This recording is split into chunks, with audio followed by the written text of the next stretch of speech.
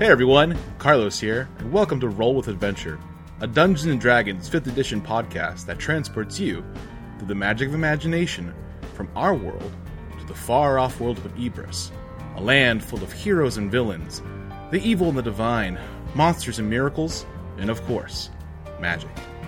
We are delighted to bring you this adventure from our imagination to your ears. If you like what you hear, please subscribe for future episodes and follow us on social media. If you want to learn more about us and this podcast, please visit us at rollwithadventure.com. And now, let's listen as our heroes roll with adventure.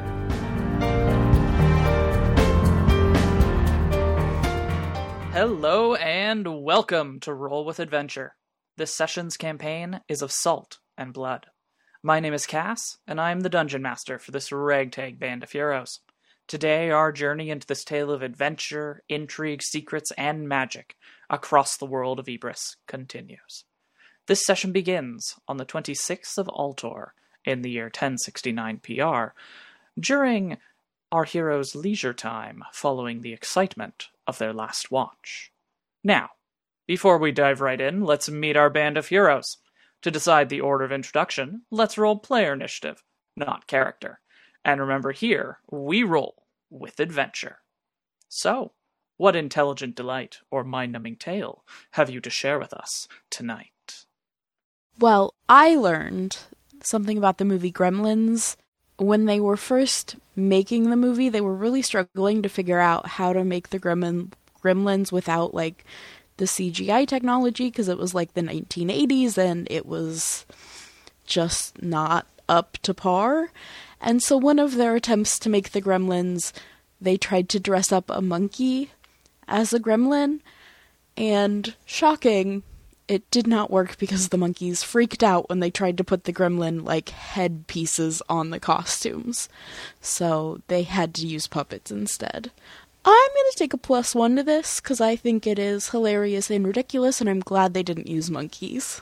Well, I also have a fun cinema fact, and I am also very happy that they did not use real monkeys for the gremlins. My fact has to do with the production of Jurassic Park, in which they had originally had all of the dinosaurs made out of clay for claymation instead of special effects. Right, what is it? Computer-generated images, right, that. So they actually hired a CGI team to do the motion blur because the clay doesn't actually move quickly. So there's no motion blur, which makes it look not as realistic. So they hired a graphics team to do the motion blur, and the guy on the graphics team was like, hey, I can actually build all of these dinosaurs on the computer, and they look better than in clay, but all of his superiors were like, no, don't do that because you're going to end up getting the other team fired, etc., etc. So he ended up wanting to do it anyway, and he animated a T-Rex and left it on a computer screen during a production meeting with the producers and director, and just like left it up to be seen. And the producer was like, what's that? And that is how computer graphics got introduced to the world of cinema, really. So I will take a +1 for that fact. Okay, well, my fact for this week is actually a new word that I learned today, and it's fanfaronade, which is a noun, which means arrogant or boastful talk. It's from the book, I'm sure it's like a term that people used to use, but the way I learned it was I am reading The Black Swan by Raphael Sabatini, and I'm quite enjoying it. Very, very fitting for us as we are on a ship right now. Well, I mean, we're not, but our characters are. And, yeah, I think that's a really fun word. I'm going to take a +1 because I'm not certain that this is something I can actually work into my vocabulary, but it's a fun thing to know. I also have a cinema fact or facts.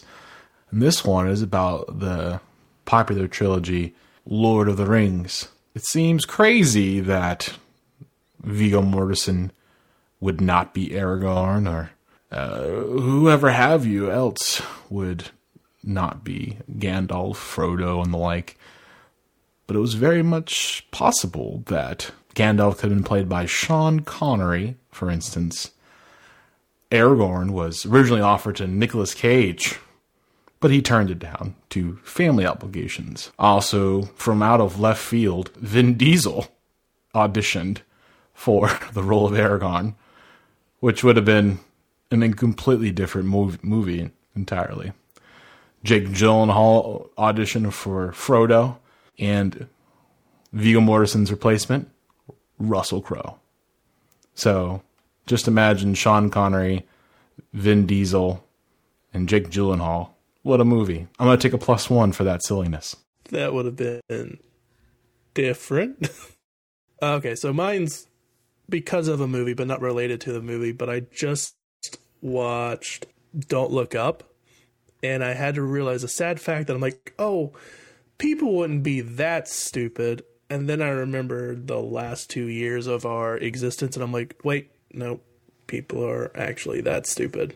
So I'm going to take a -2 and lose my faith in humanity because of that movie. Let's see what you roll. That's a 15. I also rolled a 15, but +1, so it was 16. I got a 13 +1, so 14, so I can fit right in there. I got a 6. I got a 2. Hi everyone, I'm Emmy. I'm playing Sylvie Antius. She's a half-elf monk, and I'm excited to see how this new job goes. Hi, my name's Ellie, and I'm playing Maya Volta, a human cleric of Cain. And Maya is really trying to not let too much of her mental and emotional energy go to thinking about the ship sinking. So she's really trying very hard to stay focused on other things. Hi all, I am Disco, and I play Alice, the radiant Genasi druid, who is learning that the kitchen is filled with a lot of spices, like secrets. Secrets are a great spice in the kitchen. Hello, everyone. My name's Corey, and I play Kalina Floros, who is a human fighter that was an ex-soldier in the Tauren army, and she is wishing she could swim after some blade noses, who let her taste salt water for a good while. Hello, world. It's Carlos here, and I play Marcus Vander, the scout from the Tauren army. Marcus is pretty afraid of sharks, apparently, so he fainted. Now that everyone has introduced themselves, let's get this adventure rolling. And remember here, we roll with adventure. Our session begins amidst the stale air of the lower decks of the Dauntless, as our heroes reconvene after the grueling tasks of their last watch. Alice, you have been released temporarily from the galley. Sylvie, you have been released from the crow's nest. Maya and Kalina, you have finished your previous watch debarnacling. And Marcus, you have awoken from your stupor, where you lay in a hammock below deck. A slight headache, a tension in the temples that sits behind the eyes, almost reminiscent of when a new weather system moves in, is all that remains of your unconscious state. It is dinner time. Each of you, alongside your chosen family, have shoved your way to the end of this long table and taken your place. Bowls of stew in front of you. Floating in it, you think you see things reminiscent of vegetables, including small bulbous sacs amidst a thin broth, and hunks of fish, of which I am sure Alice could tell you more. A hard biscuit, capable of breaking teeth if not properly softened, serves as the closest thing to bread you will find, and a small cup of water is your ration. This brief time will likely be the last you'll see of each other before the night watch, and likely more net fishing, for those of you who have not been given other duties. Is there anything you as a group would like to discuss? Please remember that the mess is quite loud and busy. Your friends and acquaintances, other individuals on the same watch as you, are likely also scattered around the room. So, let me know if you want to seek any of them out, or if you'd like to keep this just as an insular conversation in the family. I don't know about the rest of you, but I am so tired. That debarnacling was a lot of work. But I'm glad to not be getting wet anymore, so there's that. Yeah, I got splashed by some damn fish. Blade Noses, I think what they yelled they were at. Oh, I don't think I've seen one of those yet. Be glad. They were annoying. Marcus, I am so sorry for knocking you out when you fell in the water in that shark game. Thankfully it was Alice, but I thought it was not Alice, and so I kind of punched, and I think I hit you. So, sorry? No, you didn't hit me. I just succumbed to my own fears. Please pass the water. I think that's pretty understandable. We've had some unpleasant shark-related experiences in our not-too-distant past. Sylvie, how are things with Luscious in the crow's nest? Hello, Luscious. In the crow's nest? Well, what did I miss? Yeah. Alice got sent to the kitchen, so I don't have a partner to work with anymore, so they sent me to the crow's nest. And Luscious and Khan, he's the other guy that works up there. It's a lot of fun. It's pretty fun. We got these weird goggles, and when you put them on, it feels like you're gonna die. Oh! But it only lasts for a second, and then you can see what everybody else sees, and I don't know. It's not too bad. You are speaking of spectacles that bring you close to the edge of death. Sylvie, what purpose could that serve at the top of a boat? No. It just makes you feel like you're gonna fall, or it's just like a lot of vertigo for a second. It just isn't very fun. I was being a little bit overdramatic. But they let you see what everybody else sees, so you can all work together to look for things. I don't know. I mean, it's a lot of mist mostly, but I saw those blade noses from up there, and also the fingers. They're like some rocks or something that mean we're going in the right direction. Oh, does that mean we're almost there? Oh, no. Wait. These can let you see everything as the way one person sees it? Yeah. Uh-huh. Oh, we should steal these. Can we steal these, everyone? They're like worth a lot, I think. I don't think it'd be very easy to steal them. And you want to steal from the crew that has a monster strapped to the front of the boat? Oh yeah, what's with that? Well, her name is actually... It starts with a C. It's very long. Alice will turn to his familiar and be like, what was her name again? What did they say her name was? Your familiar will whisper into your ear, Sharuna. Oh, her name is Sharuna, not the monster tied to the front of the ship. Kalina kind of perks up. It has a name? It has more than a name. It has a friend. Did you say Sharuna? Yes. Kalina, does this sound familiar to you? I'm assuming there's a ton of people close by. There's 20 people to a table. You guys have an end of the table. It's very loud. Most people are talking and in conversation. Would you like to perceive for if anyone is blatantly listening in on your conversation? No, because Kalina wouldn't look too hard. She would just kind of glance to see if anyone seems to be looking at the table, but that's about as much. So just a quick glance. So, no, not this time. Let's talk about it when there's not so many people around. Oh, I learned something else. Apparently magic is unstable while we're at sea, so I think we should not use it. What? Apparently it can be really bad. Not use magic? Terrible, even. The consequences are horrifyingly bad. I mean, you just got knocked off the boat, right? I mean, if you're talking about using the magic and getting swept off to a raging sea being, it's not that bad. I guess, yeah, it's not that bad. I think that sounds pretty bad. If you're finished eating, if we're all finished eating, maybe we should move somewhere a little quieter? Is there anywhere on here that we can go that's a bit more private? Besides our hammocks downstairs. How long do we have until watch? And I forget who's on tonight. Well, I think we're all on, but I think we still have a few bells. You have yet to hear first bell. So that means you have an hour and a half because this is a dog watch. Or you have a bit over an hour and a half. Well, let's go on over to our hammocks and maybe have a quiet word. I want to hear more about what Kalina had to say. Oh, I can lay down. That'll feel so good for a bit. So shall we go? Sylvie nods.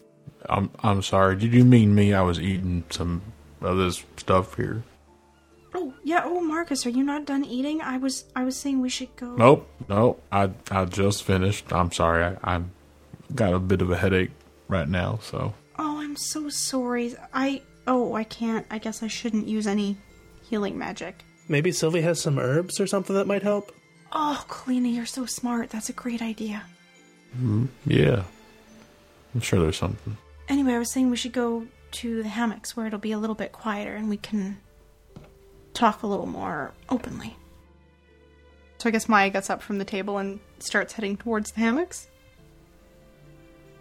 Hopefully everybody else follows. Does everyone else follow? Alice does. Yes. So does Sylvie. Kalina does. And Kalina will check to make sure no one follows. And with that, you can head over to the hammocks. There are people that are going back and forth. There are others that are moving as well. You don't think anyone's directly following you. The problem is just that there aren't that many places to go. And it is just as you're arriving at the hammocks that you hear first bell. So, the creature has a name and a friend, and Kalina, you were gonna say something, I think. Yeah, do you guys remember Sybil from the orphanage? Or some of you, maybe? Of course. Well, she seems to have some weird gift. She saw all of us in that mansion. She actually described everything. Including seeing you die, Maya. Oh, that poor girl. At her age, what a thing to see. Yeah, she seemed kind of not affected by it too much. She said she had some nightmares until we stopped the thing. But she did give me some advice, and one thing was that we would meet, that if we can, we should help someone named Sharuna. I figured it was someone on Atskazan, not the ship. So that's where I heard the name from. I didn't think it'd be whatever it's supposed to be. Well, that suits me fine. I don't like the idea of it chained up against the ship. It just seems so cruel. I mean, even if it is an animal, it's not any kind of life for any living creature. Right. It's awful. But it sounds like maybe it's not an animal. Either way, I really wish that we could do something about it. I was thinking maybe, even just a little healing magic would perhaps be, something that I could do, but it sounds like I can't even do that because, who knows what will happen. Alice, you said it had a friend? And is it intelligent? It has many friends now. And Alice will look around the group. It would seem we have a string of destiny here. And I have to tell you, I was really bummed about not being able to use magic because I'm about as good as a 800-year-old spinster without it. But this is for a reason. And as soon as I saw dear Sharuna entrapped, I knew we were here to get her out. And so we shall. Now, are we planning mutiny? Is that what we are doing? Well, I was hoping for something a little quieter, maybe find one of our work details, gets us somewhere near, and perhaps we could do something without anybody noticing us doing it. I don't think we can take on the entire ship. Yeah, I really don't want to end up in the ocean here. I think that would be awful. And especially if we can't use magic, I don't think I, for one, would be very helpful in a mutiny. I normally am all for overthrowing tyrannical leaders? I don't know. Whatever she is. She's a captain, technically speaking. But I don't know about you guys, but I'm always exhausted after they make us work us. I don't know how well even I do in a fight with or without magic. And, even in the unlikely event that we win, I don't know how to sail a ship, so I think maybe if we could just quietly let her free, maybe it'll be a while before anybody notices, and they won't know we did it, and we can just go on with our lives,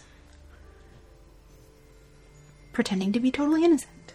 Well, does anyone have any plans for breaking chains if we're going to do this? Because a knife's not going to break it. I surely plan on breaking a chain, Kalina. Probably several chains at that. Well, the debarnacler is kind of heavy. Maybe we could smash at the chains with it?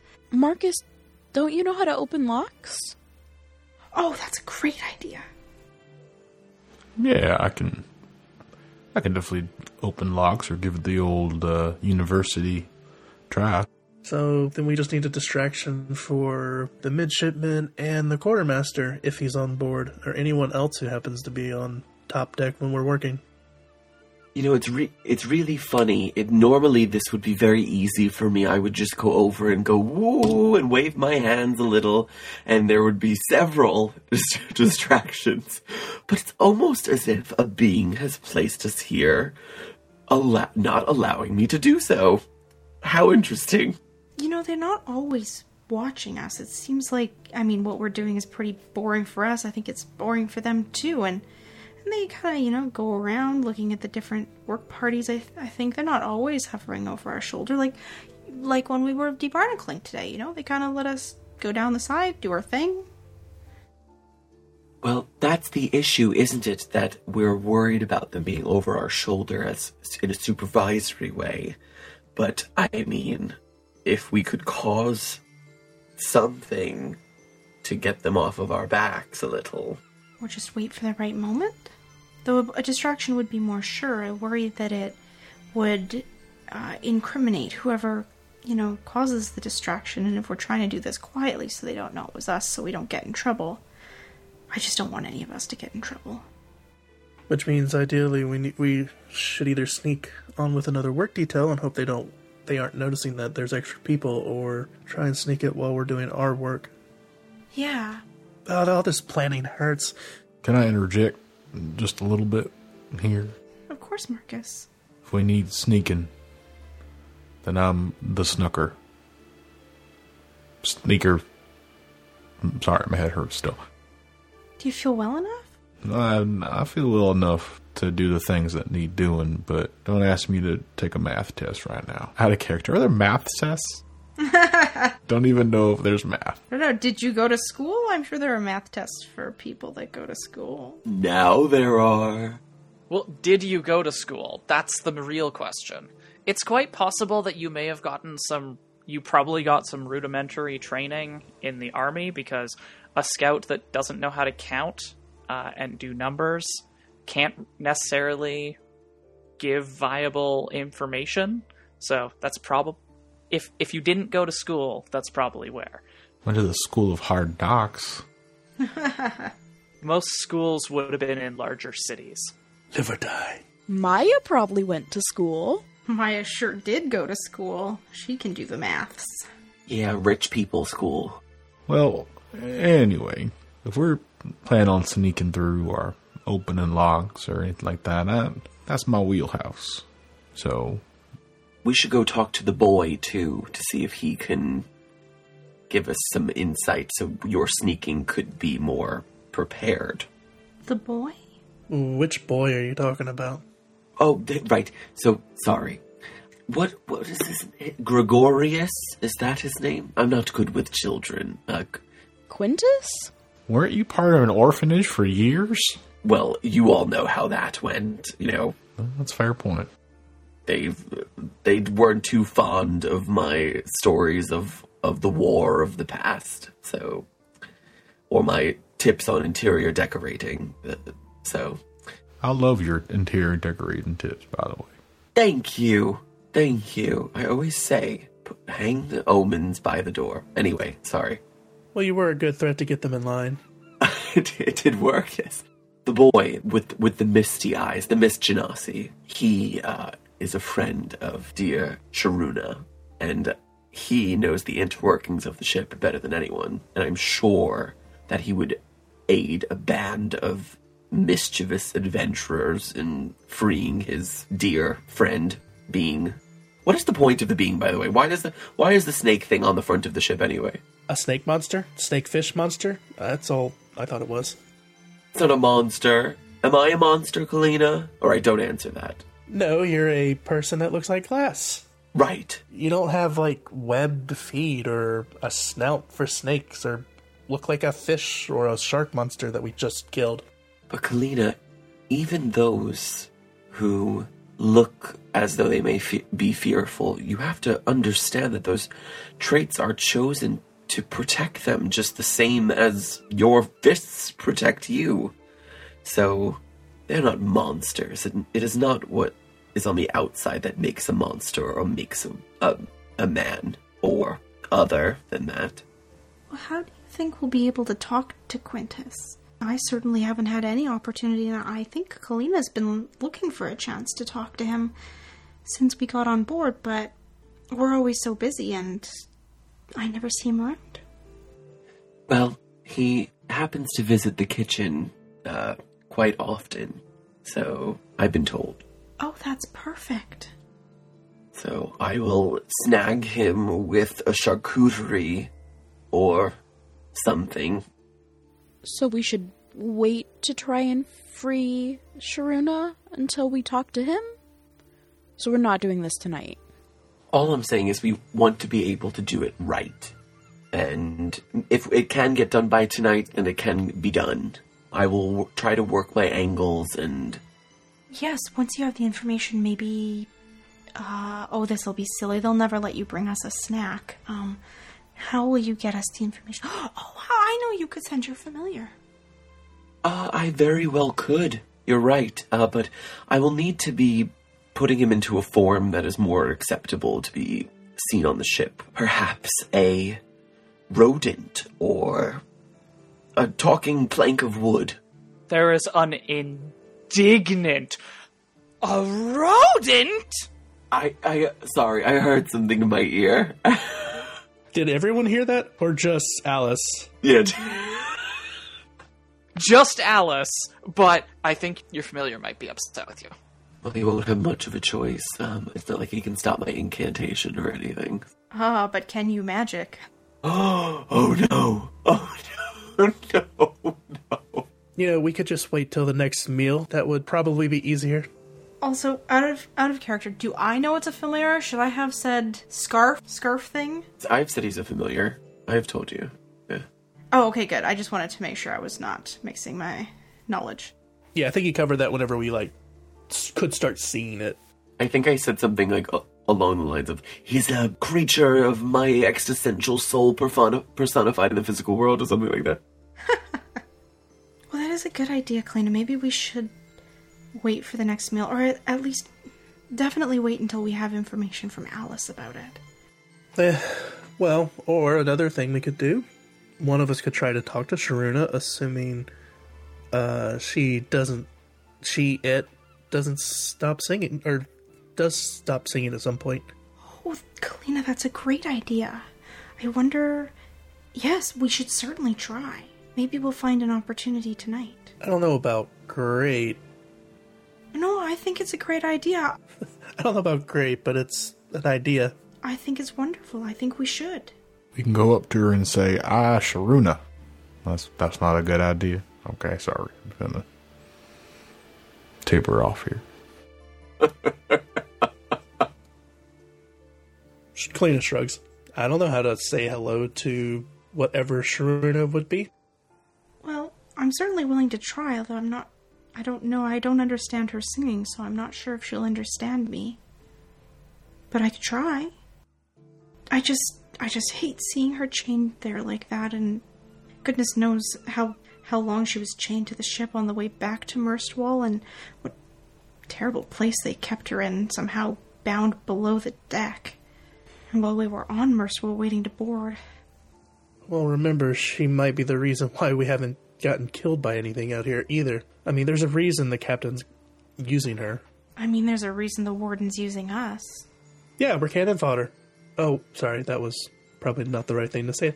No, I mean, we're an expendable resource to her, as I'm sure Sharuna is to the captain, but I don't know. I don't know why she's there, but it just doesn't feel right to me. It feels like, I don't know, exploitation, like unfair.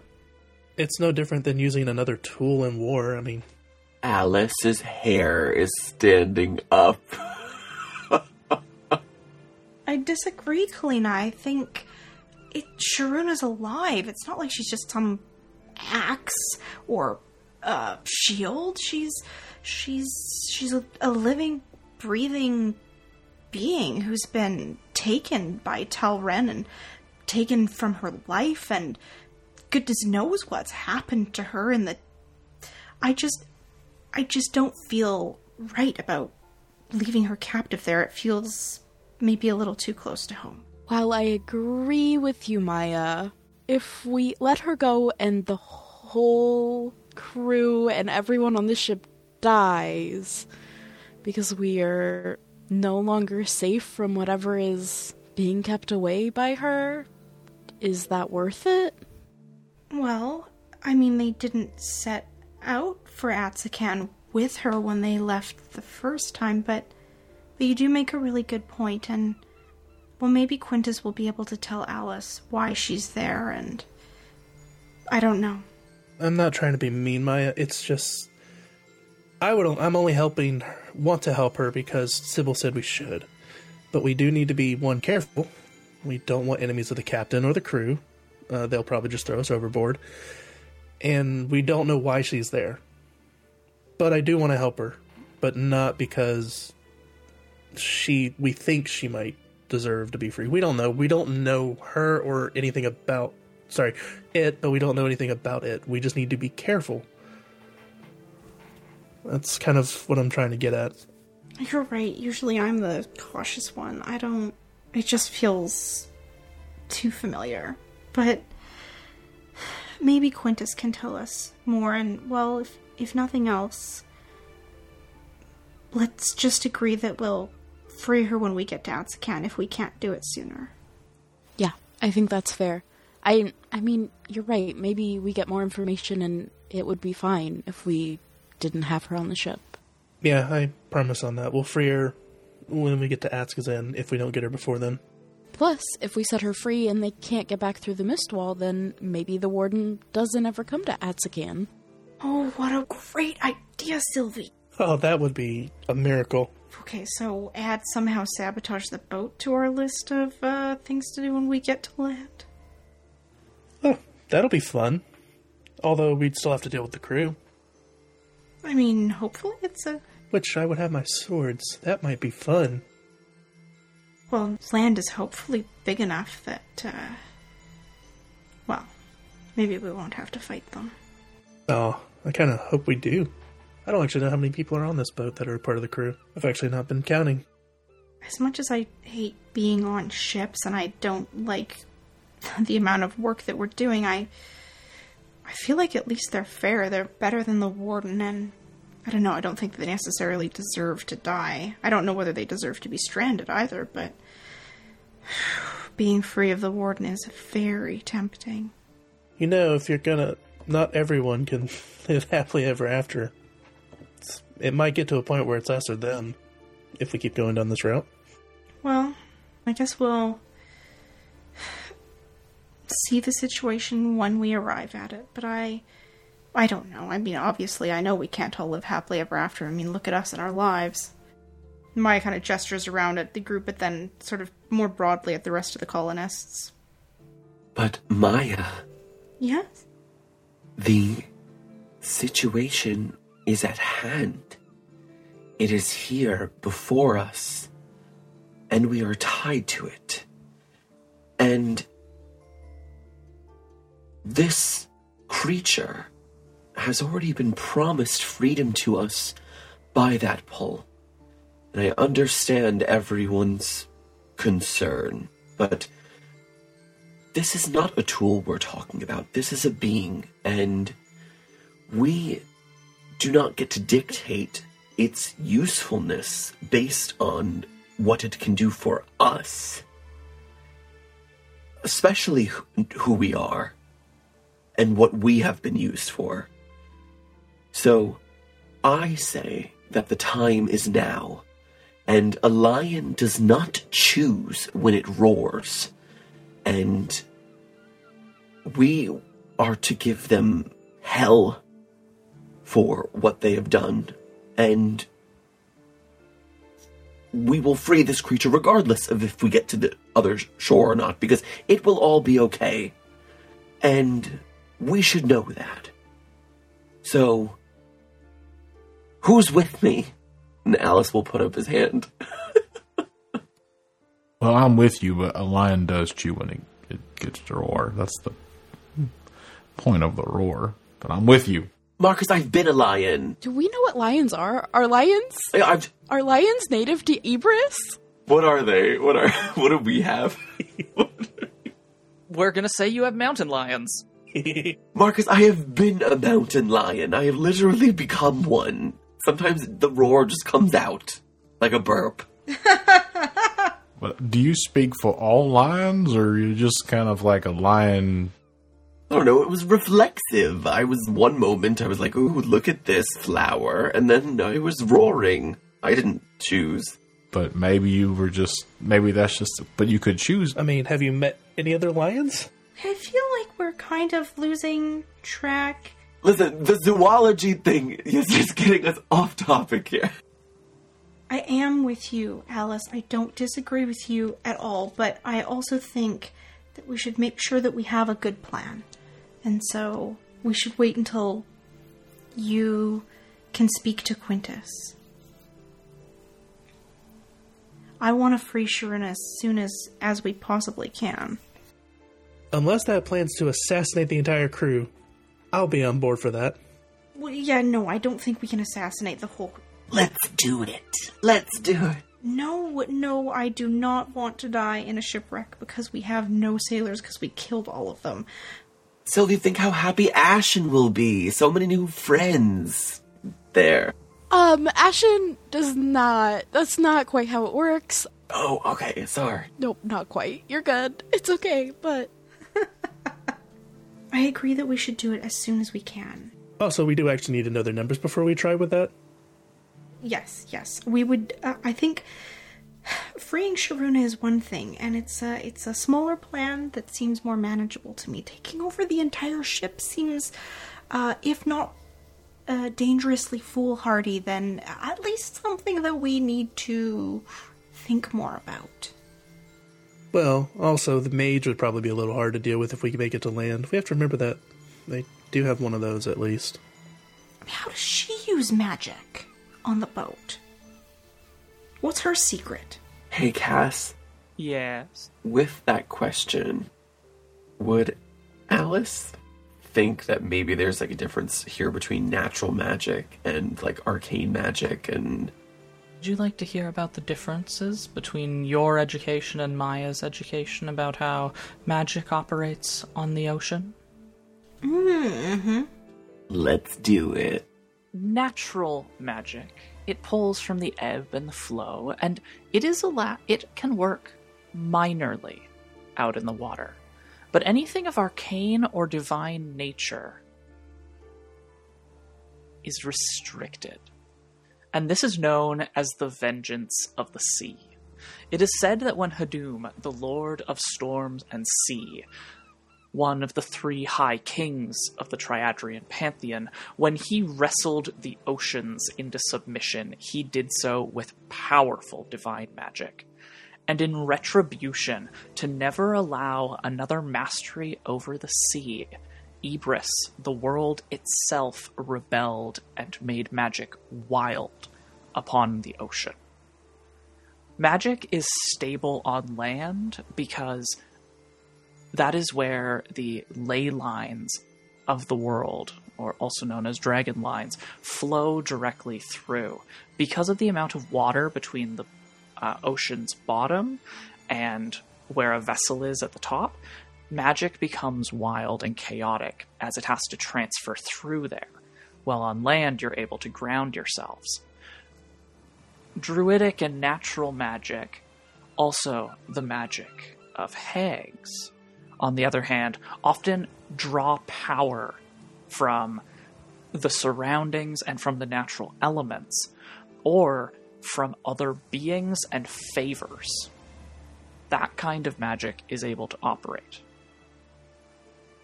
It still has the chance of going wrong, though. I will say that. And the more powerful you attempt to use magic, the more likely it will cause horrific effects. So Alice will, then put away the diagram that he's shown everyone by drawing in dust on the ground of the ship. And now everyone knows. Well, it's all magic. What do you mean there's different types of it? Well, exactly what I said, and there's evidence right here of it. There's your divine magic, your arcane magic, which, makes order of chaos, and then there's magic like mine, which is just friggin' weird and unnatural. I think, Kalina, it's like there's defensive fighting, and then there's offensive fighting, and there's different types of battle tactics and arranged fighting. So, it's all fighting, but there's different types of it. I think it's maybe a little bit like that. Somewhere up on deck, second bell rings.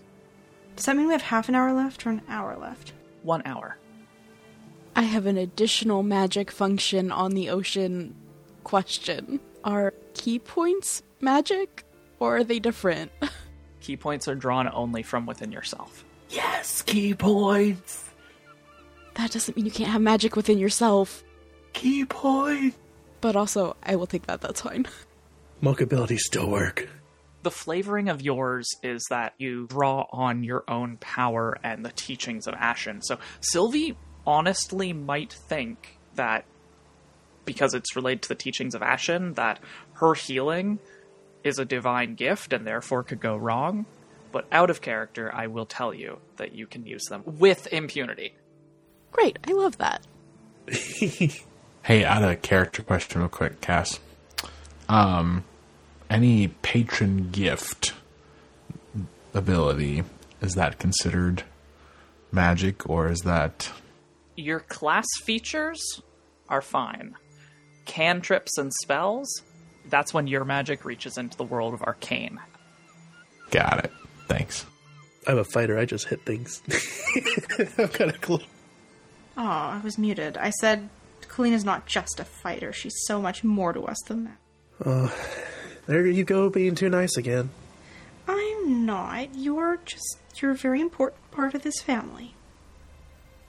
Okay, so I think we're at least agreed that we do want to release Sharuna, and that we will wait to hear from Alice what he can learn from Quintus before we make any moves.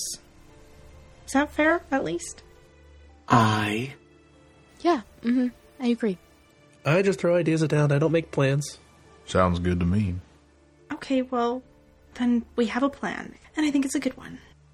And with that consensus, the rest of your leisure time will pass as you continue to discuss minor details of your plan and the events of the day, filling Marcus in on some of the other things that had gone on.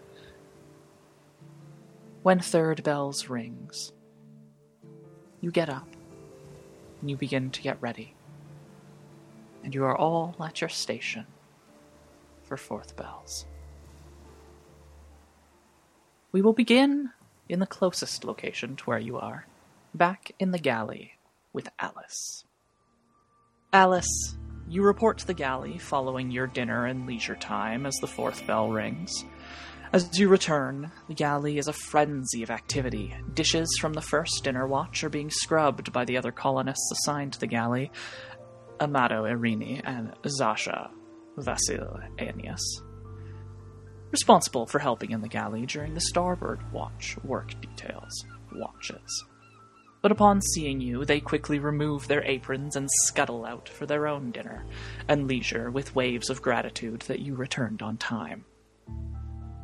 The dinner rush is chaotic and yet exceedingly organized, at least from your perspective. Soup and hard biscuit are portioned precisely into bowls, along with rations of water before they're handed to crew, followed by colonists. You stand behind a wide wooden table that's been placed against the door of the galley. In front of you on the table is a large pot of stew and a stack of bowls made of smooth, well-used wood. The last of the crew members stands before you, and beyond them, you see a line of weary colonists waiting for their turn. You ladle another portion of soup into yet another bowl and pass it to the waiting sailor. Beside you, Perry, or Pericles, the halfling, hands out the sailor's portion of hardtack, while he also seems to use meal times as an opportunity for gathering new gossip and sharing out what he's heard.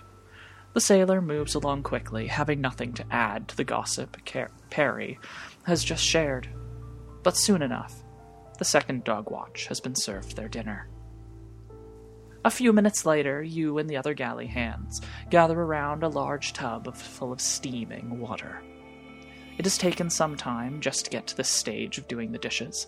Many buckets of seawater were hauled up and heated on the galley stove before being added to this tub full of dirty bowls.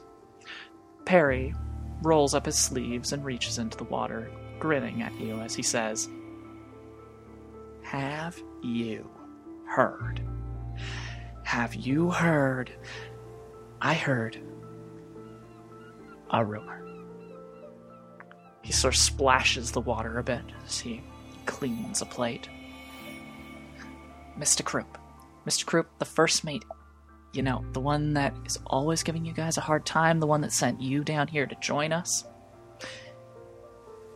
I heard from Jessup that Mr. Croup cut a crewman's ear clean off back when they were in Atsakan. It was disciplinary action, out of fit of administrative rage and hysteria. That sounds horrible. On the other side of the tub, Louisa, the gnome, sort of looks at you and goes, "It was probably because of the gods. The gods are always doing bad things. He probably angered the gods. It probably was my fault anyway. It's always my fault. Always." Well, I heard an even crazier rumor. You would never believe it. In the crow's nest, there is a pair of goggles that anyone can try on whenever they want to. And they can help you see incredibly in, like, different colors. And they're right there on the crow's nest for anyone who wants to try them on, apparently, and get a sight. Alice, whoever told you that, they didn't tell you the whole thing. There's actually 3 of them. They're called the Eyes of the Many. 3? Yeah, they're called the Eyes of the Many. The Eyes of the Many, oh. Yeah, the captain, we found them back in Atsakan, actually. I'm scribbling. We found them back in Atsakan, amongst with all the various other treasures we picked up. Thought the captain was going to sell them for a nice, tidy sum that could be split up amongst the crew, but no, just keeping them for the ship. Which makes sense. They make seeing through the mist wall much easier. Really, they should put them on our cabin, boy, and so you can see straight through it like it's not even there. But he's too precious. She won't let him even climb. Last time he tried to climb the rigging, he almost fell and died. But, what's a few broken bones? Of course, he's also the only one that can talk and calm that serpent down, so, yeah, it's probably a good thing not to get him killed. Oh, the serpent needs calming. Strange, seems perfectly happy. Is that another one of the treasures you picked up from Atsakan, the serpent? I told you earlier today. It's the serpent saved his life, actually. One of the times when he did try and climb up, he fell out into the water during one of the storms. All the storms on the coast of Atsakan. Oh, I'm surprised that we didn't get smashed to bits. Wow. You know, Atsakan, it's got some pretty beautiful things.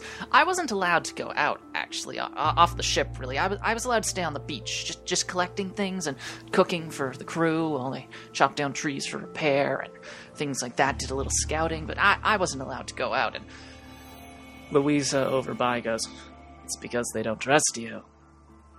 Like they don't trust me. The gods are always angry."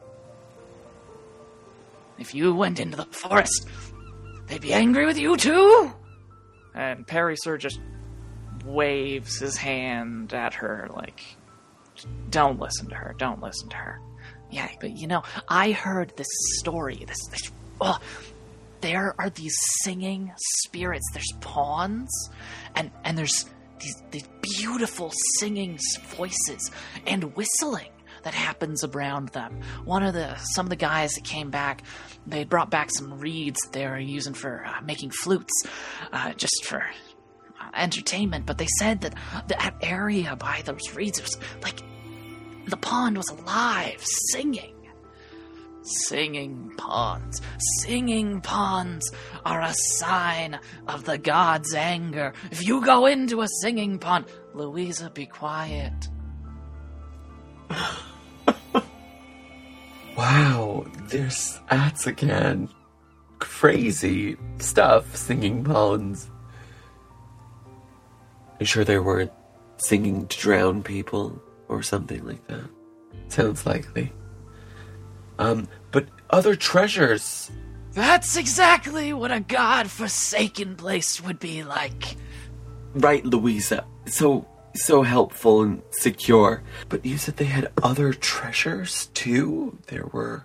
As you ask that question, there's a rap on the counter behind you guys, and a small voice pipes up behind you. I'm here for the Captain's Summer. Sorry. I am here for the Captain's Supper. Well, if it's summer you're looking for, this is the wrong season for that. Summer? Oh, no, it is summer. Is it Wait, hold on, I can check this. Can I use Druidcraft to make a magic mirror to see if it's, what season it is, really quickly? You don't have to, use magic to know what season it is. I'm doing it for show. Are you sure you want to use magic? Ooh. You did just have this conversation where you told people. Alice would try and do it. Please roll me a D100. Oh my goodness. We should not have done this. Okay. It is a... this is a 9, I think. Wait, is this a 4 or a 9? Hold on. It's a 4. It is a 4. It's just this beautiful script. A 4 on a D100? Yes. I got the 0, 0, and a 4. Yeah, and a 4. Okay. You are successful. You feel that the magic is strange. It feels brittle in a way you wouldn't expect it to normally. Almost as if it was... And as this mirror sort of forms, it's not as much formed from glass as if you almost feel like it's formed from salt crystals. And today is the 26th of Altor, which means that bounty has already happened, which is the autumn equinox, therefore beginning the next season. Bounty occurred about 10 days ago on the 16th of Altor. So in doing this, what I'm really hoping is Alice is going to expose his glass-like skin, and he'll take his hood down, and the magic will display on the mirror like falling leaves, why not, before he snatches it away and looks back at the boy with a smile. As you look towards Quintus, he's older than you remember. Or is he? He has a weathered, maybe even a haunted look behind his 8-year-old eyes. His hair is black and curly, and the smell of petrichor, of rain, on dry earth, it seems to almost suffuse the area around him. As you lock eyes with him, you realize that while your eyes are closer in color and description to pools of quicksilver, his are closer to pools of eddying gray-blue clouds, swirling around black pupils like the eye of a hurricane. Behind you, the cook, Selene. She sings out, "Just a moment, Quintus. We'll have you on your way." And you can hear her going about preparing food behind you. Quintus stands there a bit awkwardly as he waits for the captain's food. Are you going to start a conversation with him, Alice? Why is it a young man like you doesn't even know summer is over? Shouldn't you be enjoying the warm weather with physical activity? Or whatever it is you children... And he, gags, but tries not to show it. Do... He opens his mouth and he laughs. And it's a sound that you can remember from the orphanage. Quintus was a nice boy. He was kind, he was polite, and he was quite studious. I know that summer's over, but I stumble over my words sometimes. Oh, right. Yes. Vernacular comes over time, and lots of time you have to get more versed in it. Righto. I imagine that the sea is a hard life for you after so many years on land. You get used to it pretty quick. I got my sea legs within only a couple days, but I'm not allowed to climb in the rigging anymore. I fell down a couple times. So I mostly just help the captain with doing things for her and for the first mate, and keep her place in order and fix her tea and get her food. And yeah. Sea legs? Is this some type of spell to help you walk better on water? Oh, no. You know the feeling the first couple days you were on the ship where your legs were like jelly and you might have been a bit sick? It's when you get past that, when you get used to being able to walk on the ship with the motion of the waves, and you don't stumble as much, and yeah. Oh, right. Human, well, not human, normal corporeal legs, jelly. Right. Well, my legs are quite rigid, as you can see. They're seemingly glass-like. You see, I'm a genasi myself, so I don't have normal legs that retain jelly-like qualities. Oh. Well, your skin's pretty. Thank you. Some find it to be quite displeasing and fearful. But it is good to know that you don't find it that way. No. How could your skin be scary? Right. How could my skin be scary? How could a water serpent who is bound to the front of the ship be scary? Why do so many people think things are scary that aren't scary? It's because they don't understand them. They just think that because they look different, that means that they're to be feared. But really, they're not. Her name's Sharuna, and she's actually really nice. But and you see that haunted look sort of sneaks back into his eyes, and he stops talking. Oh, well, that's so funny, because my sheep who are down below, who I can communicate with, their names are Bria and Geneva and Genovia, and you should meet them sometime if you like talking to things that normally people can't talk to, because I do that all the time. Oh, she's told me a lot of stories about all the things that are different under the water. And a little bit about where she lives. But I can't talk to sheep. I, maybe, can teach you how. Oh, really? Yes. I'd really like that. Yeah. Yeah. For the first time, he looks like he's really smiling, and it almost looks like he's forgotten whatever makes him worried, whatever haunts him. And as his face is jovial like that, the cook clears her throat. And Quintus looks over and sees that the cook is holding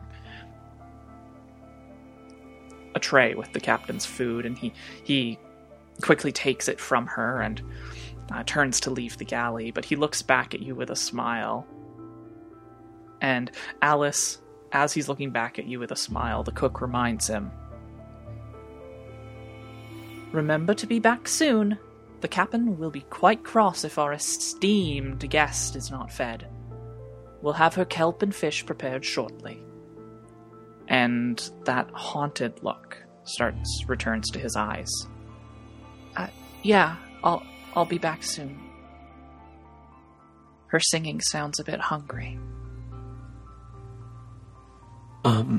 When he turns to leave, I want to turn back to the singing boss lady, and I'll be like, did you say kelp and fish? Well, I happen to be very skilled with kelp and fish preparation, if you're needing help with that.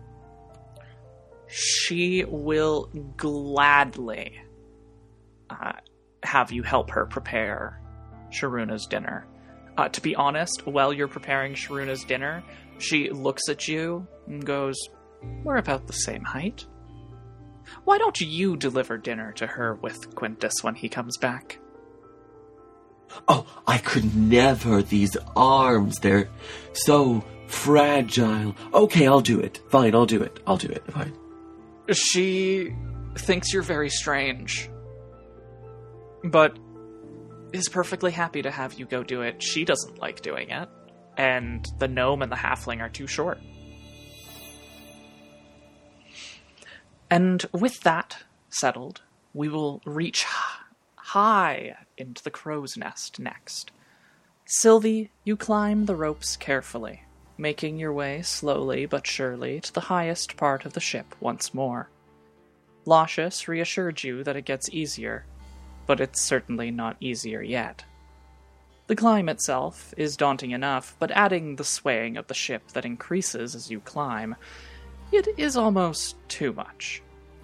This time, you are partway through the hatch to the crow's nest before you feel a reassuring hand on your elbow helping you up and making your somewhat terrifying struggle a little easier.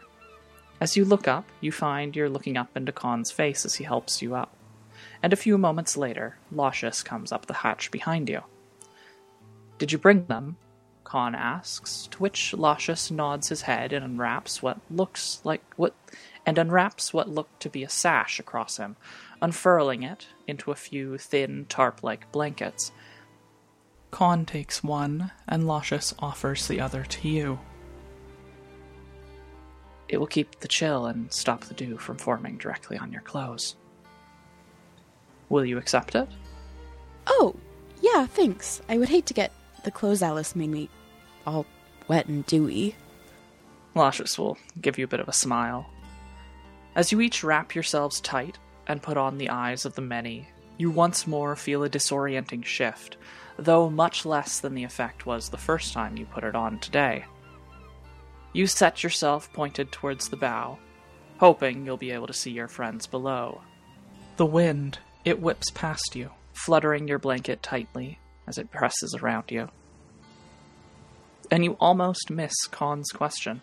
"So I know all about our resident unwilling mage here, but I don't know much about you, miss. Where'd you grow up? What's your story?" Oh, we're sharing life stories? I grew up in a pretty small little village with my mom. It was really peaceful. It was a lot of fun. Is your mom around a lot? No, she died when I was young.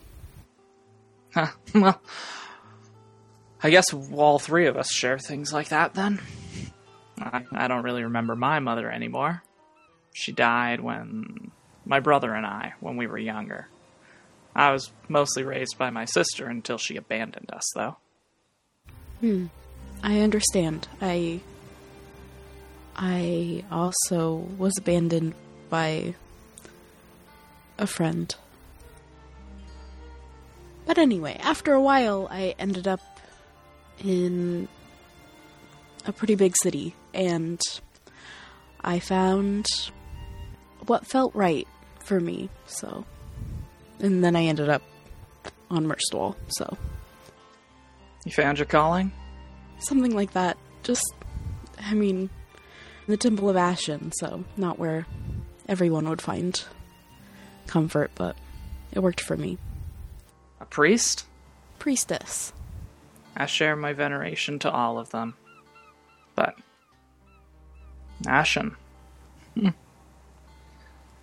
It's a lot of death. Yeah, everyone dies. I just found it better to not be afraid of death. The conversation dies down for a little bit. It gets quiet. Khan seems to be rolling something around in his mind. And just as you think that it's getting a bit awkward, or that maybe all of you are just going back to your jobs and not talking, Lascious pipes up. Khan? Yeah? When we're back on solid ground,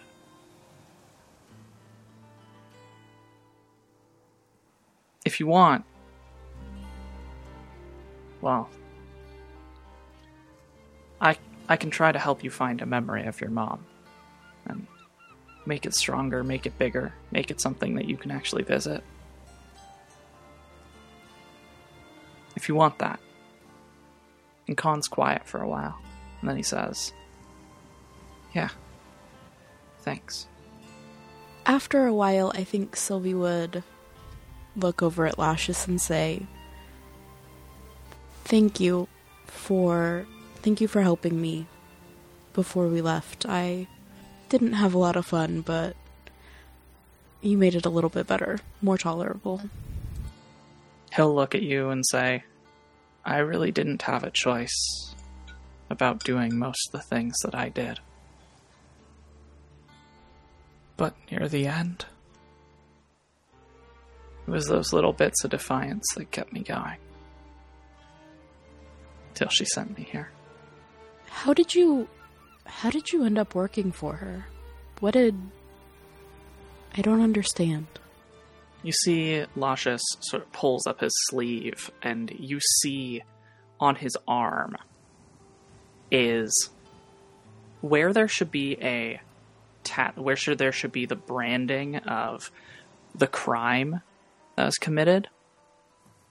You see instead a sort of an arcane glyph of some kind, and you've never seen anyone have one like that. The only thing that pops into your head is misuse of magic. And he looks at it and goes, Khan knows, so no good trying to hide it, but back home, I was apprenticed, I learned my skills, I was actually a silversmith by trade, and then my magic, it all came out one day. And the day that it came out, it hurt people. It was raw, it was wild, it was chaotic, it caused a lot of problems. And I was given a choice. I could go into the military and help them, or I could be sentenced, and I didn't want to fight. I didn't want to cause pain, I didn't want to kill people. I didn't want them to take my magic and twist it and make it into a weapon. Yeah, that sounds ironic, considering everything that that I was party to back in the prison. But so I chose exile, and I was sent to Murstwall, and when I arrived, I was serving my sentence, and I overpowered the magic dampening. It was an accident.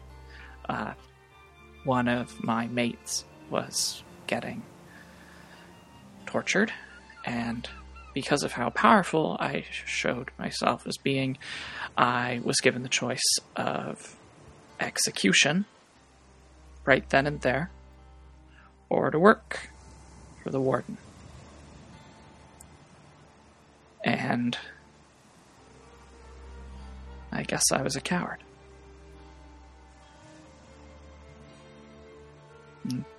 She has some nasty magics of her own.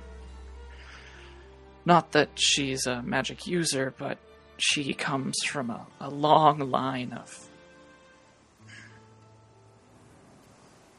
enchanters, of creators of magical objects. And she has some nasty ones to make you do what she wants, when she wants. And that's how I ended up. It took me a really long time to even find my way back to the surface. Not just a puppet. But she kept hurting people. I know that she never used my magic to kill anyone, but made me hurt people. And it's not something I wanted to do. I'm sorry. It's awful that they took that choice away from you. That she all of those things. How are you here? I never would have thought that she would let you leave. If she killed me, it would have been reported. She'd had to get special dispensation to be able to even keep me alive, and likely the only way to not have people looking into what she's doing was to just send me away. And technically, I'm a colonist just like all the rest of you. At least on paper. Well, I'm glad you're rid of her now. Yeah, at least for the next 6 months. Then she'll send the next ship. And then after that, I'm sure that she'll come. I'm sure that she'll follow us. She had some grand designs. Designs bigger than Telren. And I think Atsakan's. It's where she's gonna start. And if there's one person that I would use my magic on to hurt, maybe even kill, it would be her before she hurts anyone else. Khan, on the other side of the crow's nest, gives a low whistle. He's like, you don't need to be so... you don't need to be such a downer, Lascious.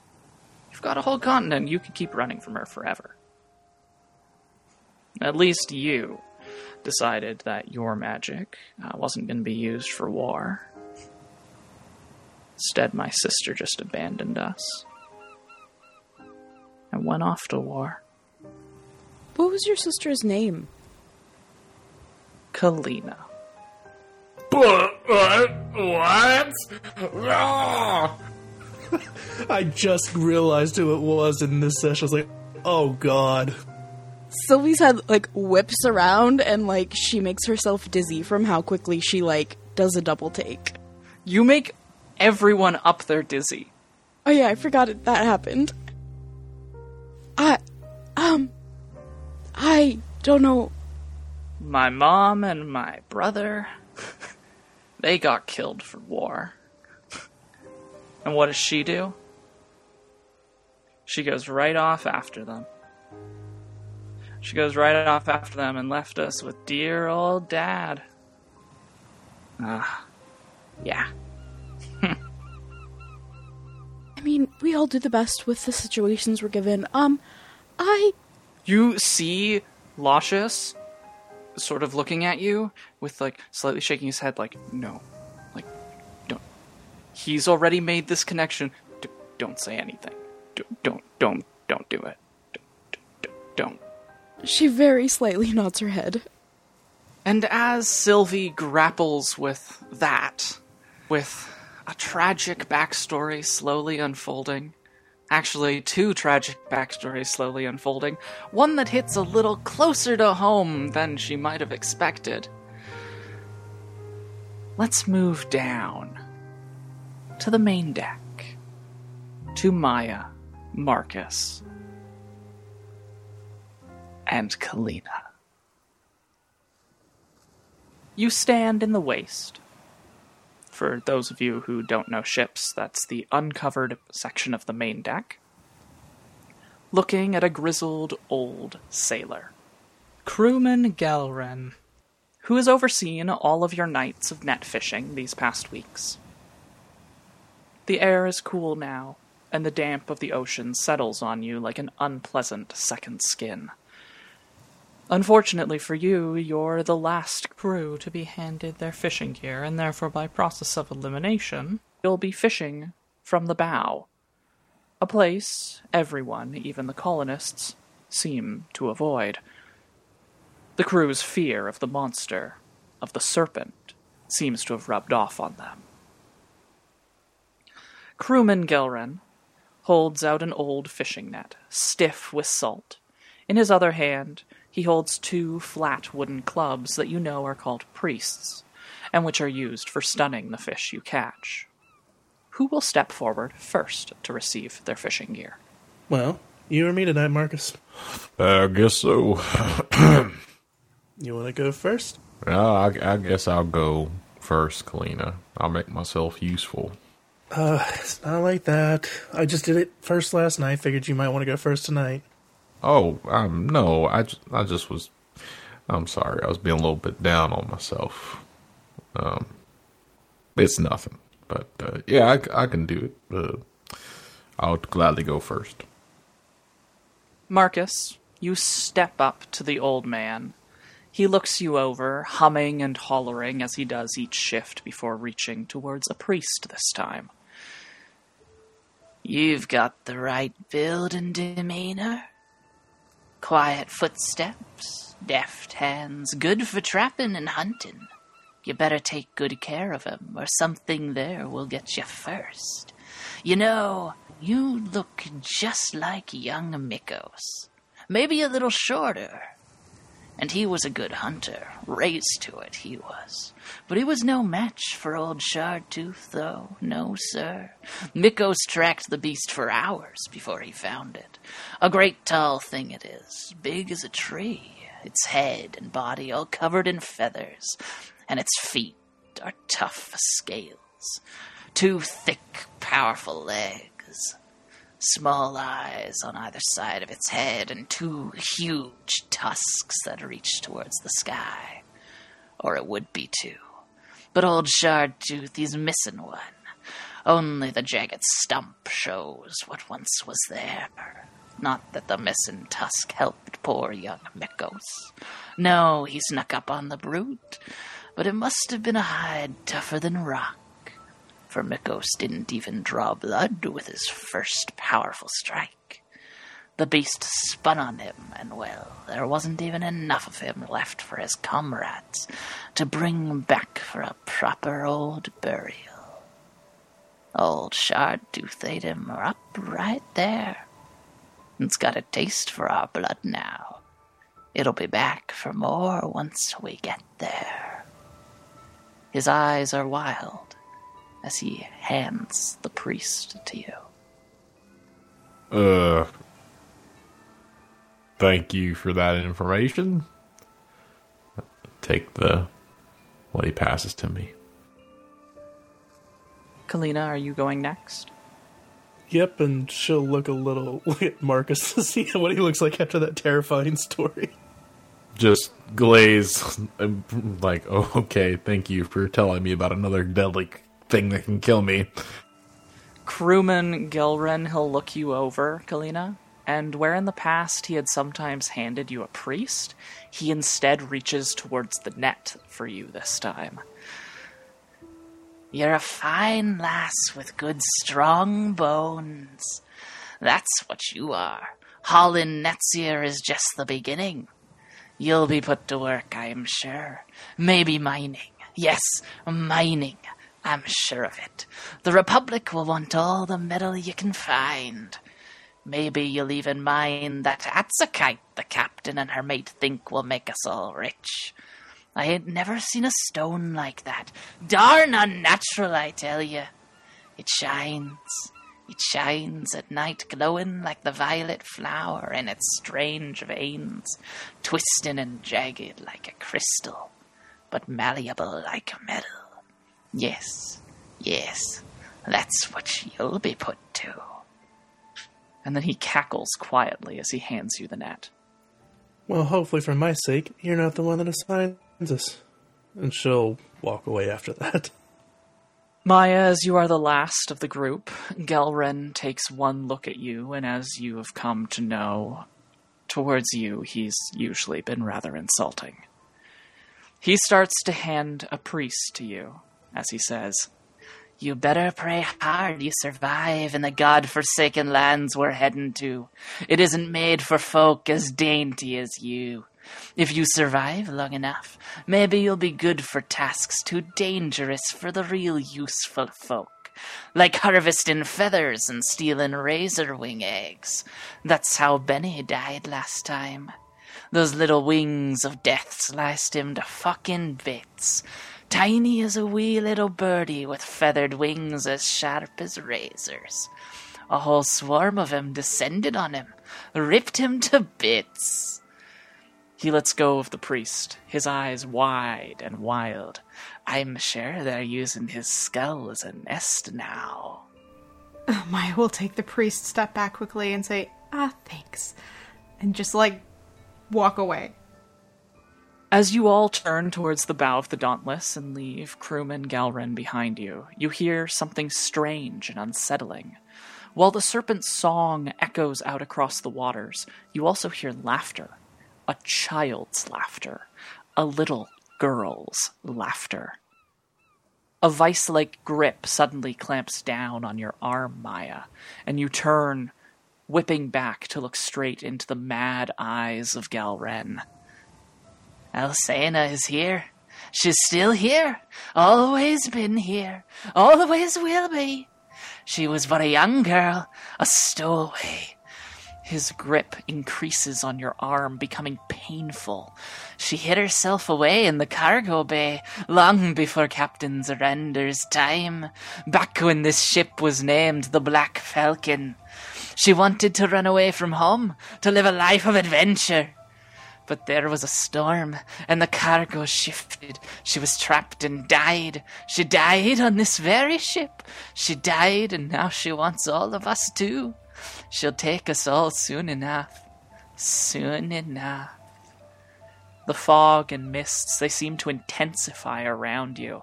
And then you hear the little girl's laughter again, and almost a snatch of a ghostly song, though this time it is much closer than before, almost echoing about you.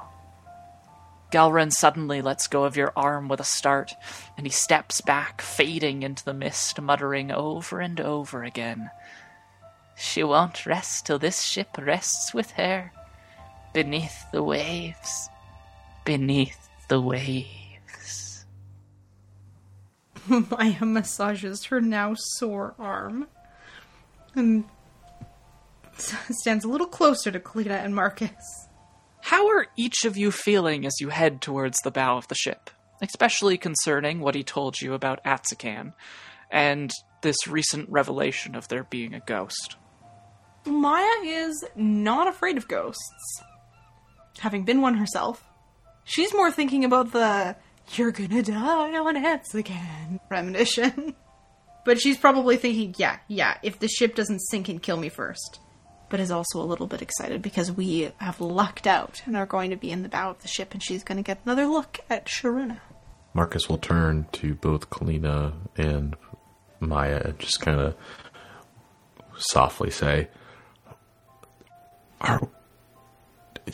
y'all just hear that? There seems to be a lot of things that will kill us. Like, scary things. I mean, it's been fun so far with, egging on Sylvie and Lascious and all that about Mary and stuff like that, and Alice's lion roars, but this is getting real serious now. Are we sure we're ready for this? I don't really think we have a choice, Marcus. I think we're just learning that we're really gonna need to be very careful while we're there. We can't take anything for granted. I mean, it's about kind of what I expected, although I didn't expect to deal with a ghost right now on a ship that has a different name. How do we keep finding ghosts? I mean, if there is a real ghost, he seems a little not all there. I mean, maybe there's some other explanation. Not that I'm saying trapped souls are impossible, because, I mean, clearly, who am I to say that? It's definitely possible. But not necessarily out to kill us. Weren't almost all the ghosts trying to kill us in the manor? Well, no, not all of them. Some of them wanted to help us.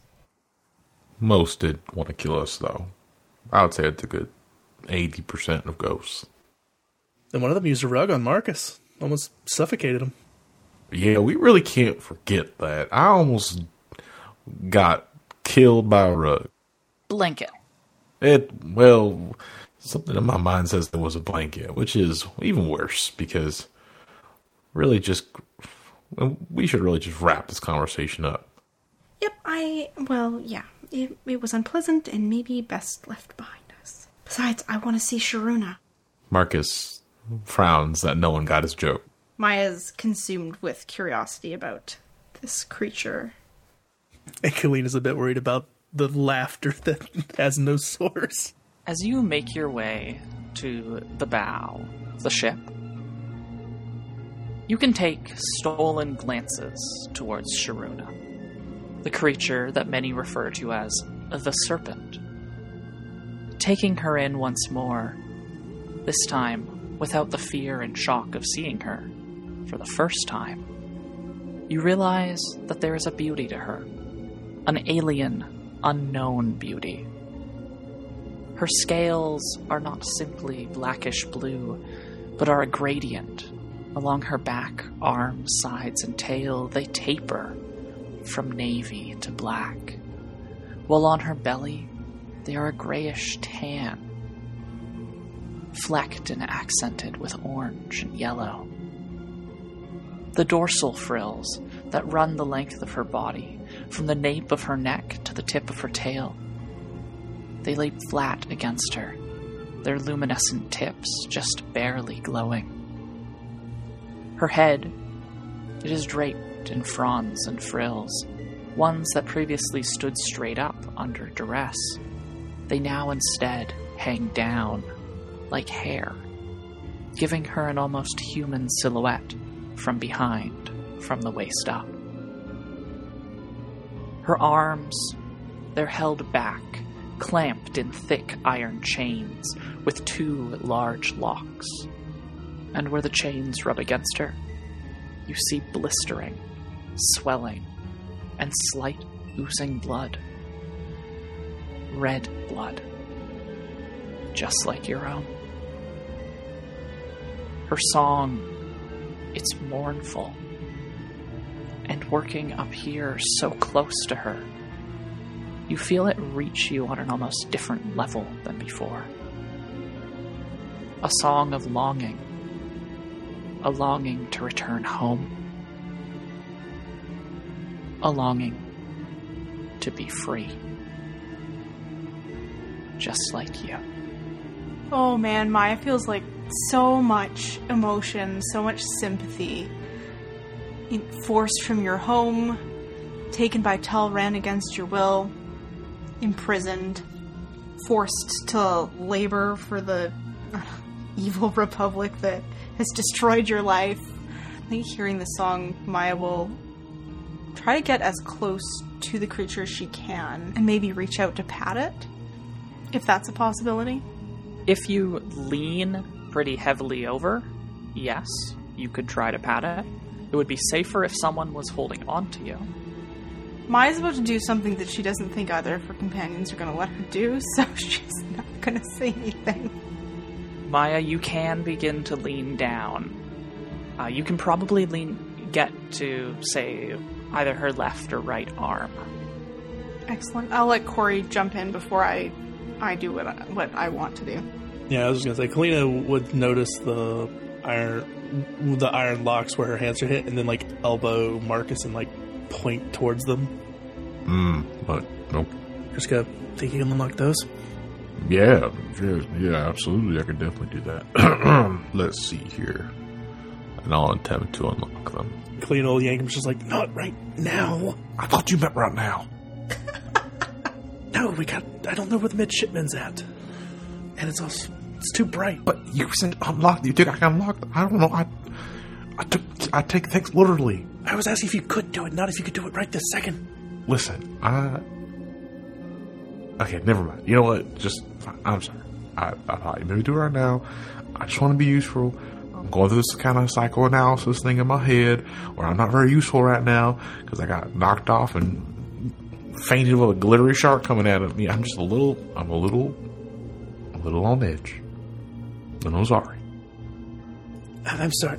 No, it's fine. I apologize. I'll make it clear that it was just a question. If you could do it next time, you're the one that's supposed to be good at sneaking, not me. I can sneak pretty well if I get the opportunity to sneak. I mean, it's been 2 weeks or 3 weeks. I've only been able to sneak one time. Listen, Kalina. I am. How old are you again? I can't remember. I'm sorry. 28. Okay, listen. In a couple years, you're gonna wake up one morning, and you're gonna be on the slow decline of aging, and you're gonna wake up that morning. Your knees are gonna hurt. You're gonna start to complain about things you never did complain about, and it's all downhill from there. And right now, I'm like running on half a tank. We got a giant snake leading us. We got people with goggles that can send them places or show places. We got so much going on right now. And we have to deal with crazy creepy monsters. And I'm sorry if I'm ranting. I'm just a little stressed. Whenever you mention that, Kalina, like at 30, everything go downhill, Kalina will give like a horrified look and just be like, but we live much longer than that, right? It's fine. I'm not good at planning unless it's just, run straight forward and just get it done. But I know the midshipman is somewhere. And I just wanted to make sure you could do it because there's no point in trying unless you can do it. Let's just go for fishing and wait for the midshipman to walk by. Listen, I'm sorry. I think we have stepped in a pile of manure that is this conversation, and let me be the first one to wash your feet. It's fine. You don't need to wash my feet. That's a little too much. It's just a phrase. I'm not really gonna wash your feet. That's weird. Thank God. That would have been so weird. I'm just gonna shut up now. This is what happens when I talk for too long. Well, Marcus and Kalina have been in this deep conversation. Maya, what were you reaching out to do? Thank you so much. Okay, so I'm sort of imagining hearing the song and feeling this deep sympathy. Maya is almost in a bit of, like, not actually in a trance, but almost in that sort of dreamlike, trance-like state. And she's leaning over to, pat Sharuna reassuringly, and she's probably murmuring, like, "It's okay, we're friends, we're gonna help you, it's gonna be okay, Sharuna, don't worry." And she's gonna do something incredibly stupid. She is going to, as she's patting and being reassuring, she's gonna say, "First of the divine, through me, your servant, show us your mercy and compassion, and heal these wounds." She's gonna cast Cure Wounds. What spell slot? Oh, just first. Okay. And She's not suicidal, please. And I have to roll you a D100, right? yes, please roll me a D100, and please roll me your die for healing. Okay, let's get this D100 out of the way first. That's a 66. So I'm gonna die. But first, let's find out how much healing I do. I rolled a 1. So, total of 5 healing. So I'm gonna die for very little benefit here. Okay. So I have different tables for different types of magic that are being used. The more natural primal magic, arcane magic, divine magic. Mm-hmm. Your healing spell will work, Good. but it has to draw from somewhere to do it. So for every hit point, you're going to heal up to a maximum of 5, because that's what you rolled for your cure wounds. You will lose 1 hit point. Ah, okay. That sounds painful. Trade of 1 for 1, as the wounds on Sharuna move from her to you. Okay. How much are you going to do? Are you going to do all 5? Yes, I think that Maya will do all 5. It's almost like in that dreamlike state, the sympathy is so strong that she feels Sharuna's pain. And then she really literally does feel Sharuna's pain. As you reach out and touch her, she shudders, and there's a brief moment where her song stops, and then it begins again. And as it does, her song, it takes on less of a mournful tone to one that is more curious and thankful, but also still incredibly sad at her own situation. And you don't close all of her wounds, but you do heal a bit around her wrists, and now around both of your wrists, it's as if you had been in manacles for days. You have bruising, the skin is cracking a bit, there's a bit of blistering. Maya will give Sharuna a few last gentle pats and words of comfort, and then we'll kind of look at her wrists and mutter, "I hope Sylvia has something for these." But she doesn't regret it. I think her life has really taught her the importance and value of self-sacrifice. And as you wonder about that, you can see the midshipman is making his way towards you guys. Maya will pull back away from the monster and help cast the fishing net, trying not to let anything touch her wrists. And he will walk past you, and you continue your work. It is around 6 bells. The light is fading, and the mist above deck has turned a gentle pink that fades into a violet that is perhaps like the color of Atsakite.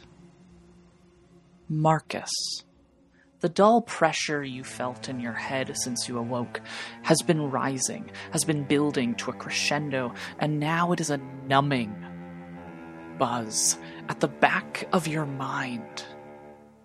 And suddenly, it goes silent, and you hear the warden's voice in the back of your mind. Report. Do not speak aloud, only within your mind. Today is Murgastam. The first of your reports to the warden. Marcus will say in his head, well, it's nice to see you and talk to you as well. What do you need? How fares the Dauntless? Fair as well. We're heading to where we need to be. Have the colonists made any trouble? Doesn't seem so.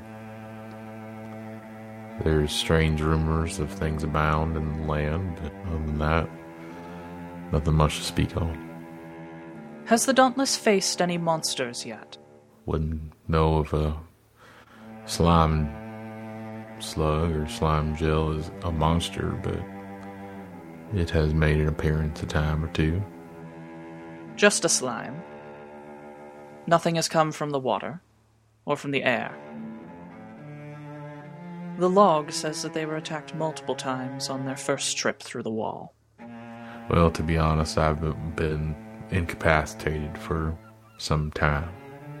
So if something happened, I'm not aware of anything that would give credence to that. Perhaps the Triadrians simply smile upon the Dauntless at this time. Has the Dauntless faced any storms?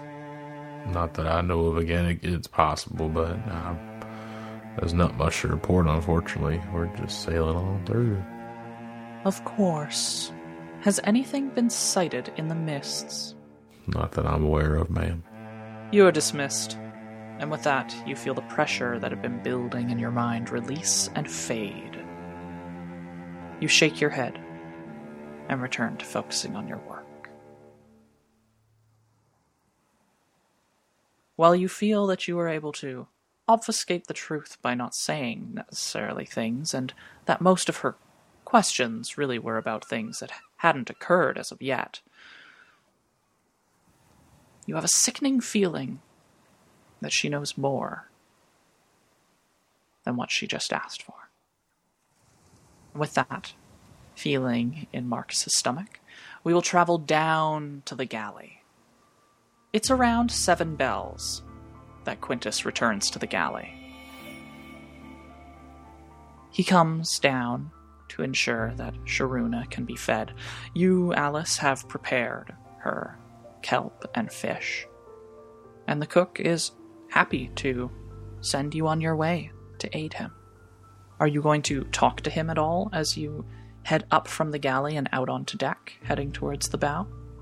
Oh yes, Alice chats up a storm about their adventures and, their trip through the mansion. He tells Quintus the real story. He tells him fully everything. His eyes are wide. He describes, the victorious Kalina and triumphing, knocking the dagger out of his hand, and how he alone held back the tentacles of Kilgosa. Tells him what a sea guide is. When you tell him about the sea guide, he pipes up and says, "There's a tower like that down by the beach that we first landed on Atsicam." Is it activated? Is it glowing? Does it look like it's glowing? The captain didn't send any parties that way. There was enough to look at elsewhere. But and it was really misty around it, but yeah. Oh, well, that must have made it very hard to see, then. Not for me. Why is that? Not for you. Oh, I can see straight through all this. What? You can? I'm shocked. He looks at you with like a side eye because, is this adult talking down to me? I think he's more trying to deceive than trying to talk down. He's trying to make it sound like he's actually surprised. He looks at you like that, and then your story continues, and he just is right back into it. And you were looking down at the bucket. Right. This is surely a lot of food for a serpent-like creature. I mean, my serpent-like creature doesn't wouldn't nearly eat this much, would you? And he's going to try and get Lazelbub to answer.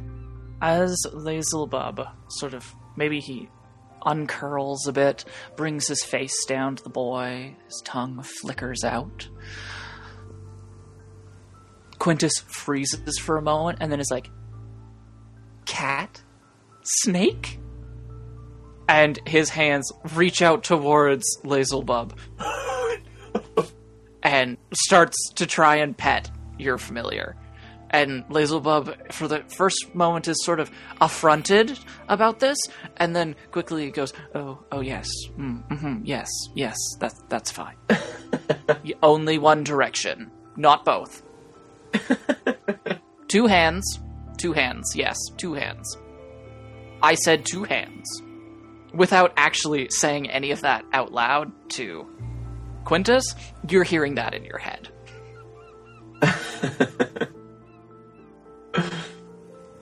Alice will say to Quintus, I hope you can keep this secret just between us. I guess I've seen what they do to creatures they don't understand around here.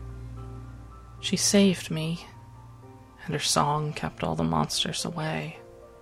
But the captain and Mama Collion, both of them, they say that if she isn't here singing,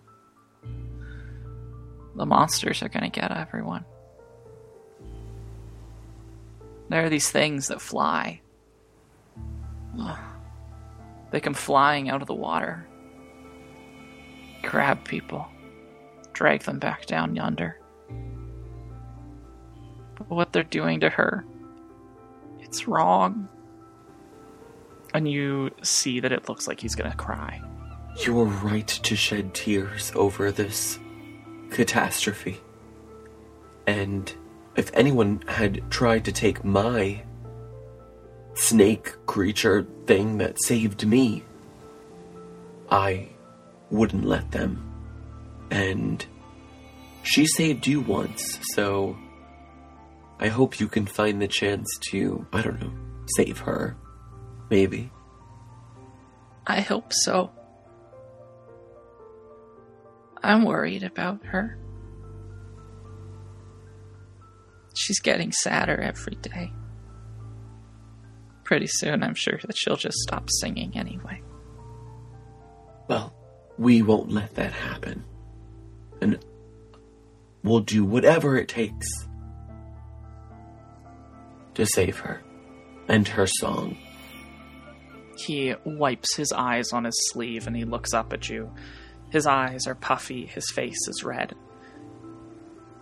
And he smiles. And because he's a little kid, he's missing a couple teeth.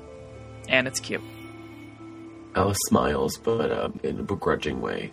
Like, because, he doesn't really like children. Anyway.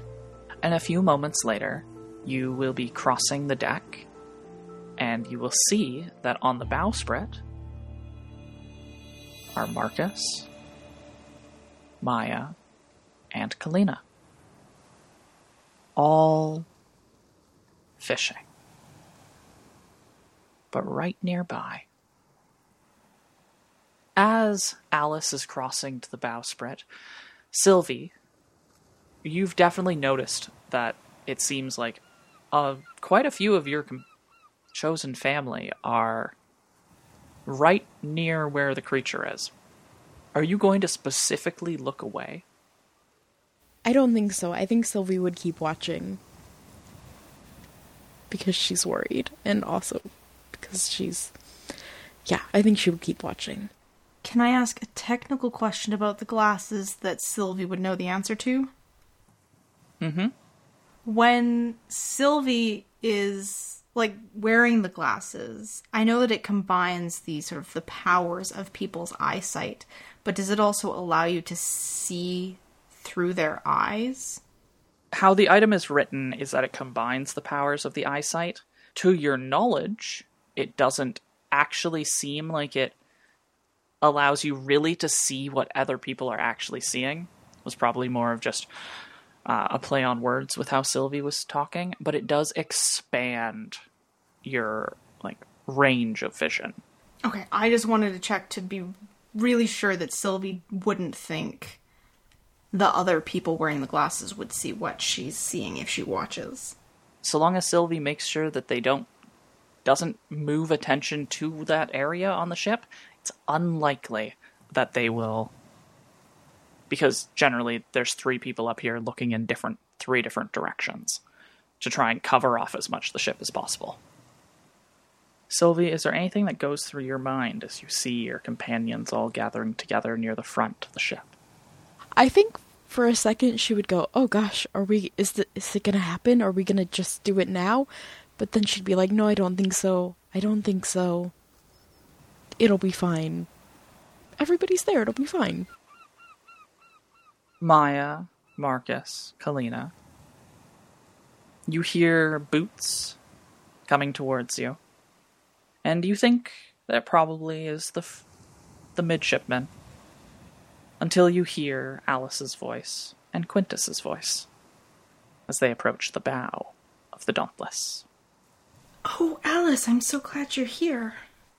Oh, I'm glad I'm here too. I'm on feeding duty with dear Quintus here. Quintus, say hello to everyone. These are all of my dear friends. Hi. It's been a while. Hello, Quintus. He smiles. Hi, Kalina. Hi, Marcus. Hi, Maya. Howdy. How have you been? Is the captain treating you? I'm treated really good. Yeah. Mm-hmm. Well, that's good. That's important. Good. Yes, well, Quintus was telling me while he's treated good, his dear friend, I forgot the name. Hold on, I haven't written down. Quintus looks at you. Sharuna?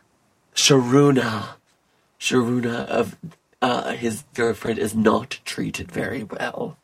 She has some terrible sores where the manacles are holding her. Maya holds up her wrist a little bit sheepishly. I could only help a little bit. Well, we want to help her more than a little bit. Quintus looks at them and then he bounds over to the front and you see him, he climbs up and he talks to her. And he's not talking in common. Not at all. He's talking in a language that I don't think any of you except Alice would have ever heard, though Alice doesn't understand. And she talks back. And he turns and he looks at you, Maya, and says, "Thank you.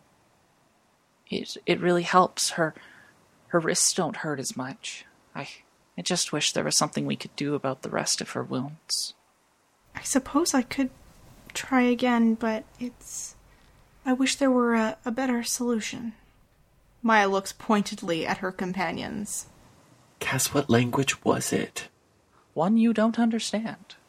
I did check everyone's languages first. You said I've heard it. You've heard Beghilda speak it before, but she knew almost every language. Oh, man. Hello, listeners. Now, I normally don't interrupt sessions, especially near the end, but I think it best to explain what happened next for each and every one of you that is listening. Due to a misclick, the last 20 minutes of this session was actually not recorded, and after much beating ourselves up about it, we decided that we would recreate the following scene, utilizing the roles that we had saved previously and what we could remember. Unfortunately, you will note that Marcus is missing, as he was not able to make the re-recording of this session. And I will instead be providing the actions that Marcus had done during those 20 minutes. I hope that this will suffice. I know it won't be perfect, but it's what we can give you to bridge to the next part in our story. A few more moments go by as Quintus continues to speak to Sharuna, until he falls silent, and Sharuna does as well. He turns and looks back to you.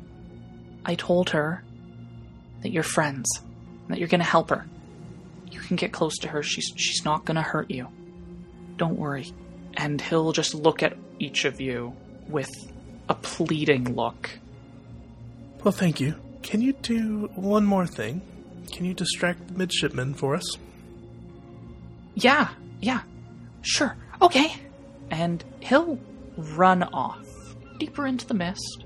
You can hear his pitter-patter of feet disappearing into the distance. Alice will turn to his familiar, and he will will him to follow the boy. Beelzebub, go keep an eye on him and send word directly to my brain if the midshipman is coming. Beelzebub rolls its eyes,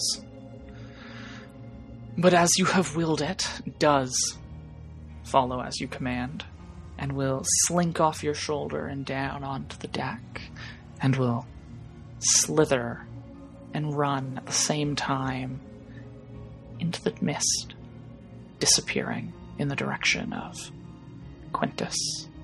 Alright, if we're gonna do this, now's the perfect time, Marcus. Marcus stands there for a moment with a bit of confusion on his face. Now's the right time. Don't worry about it. Let's go. Kalina, can you hold on to him so he doesn't fall in? Of course. I mean, not that he would, but just to be safe.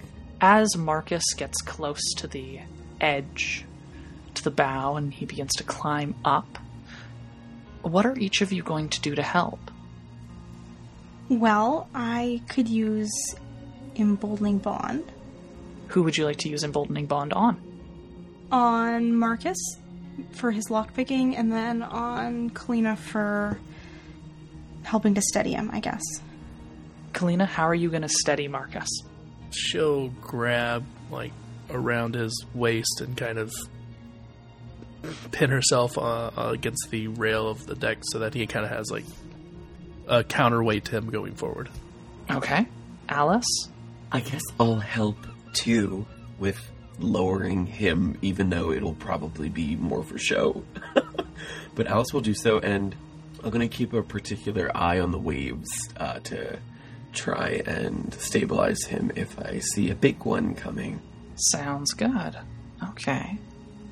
Maya, are you going to cast, or not cast, but invoke your Emboldening Bond?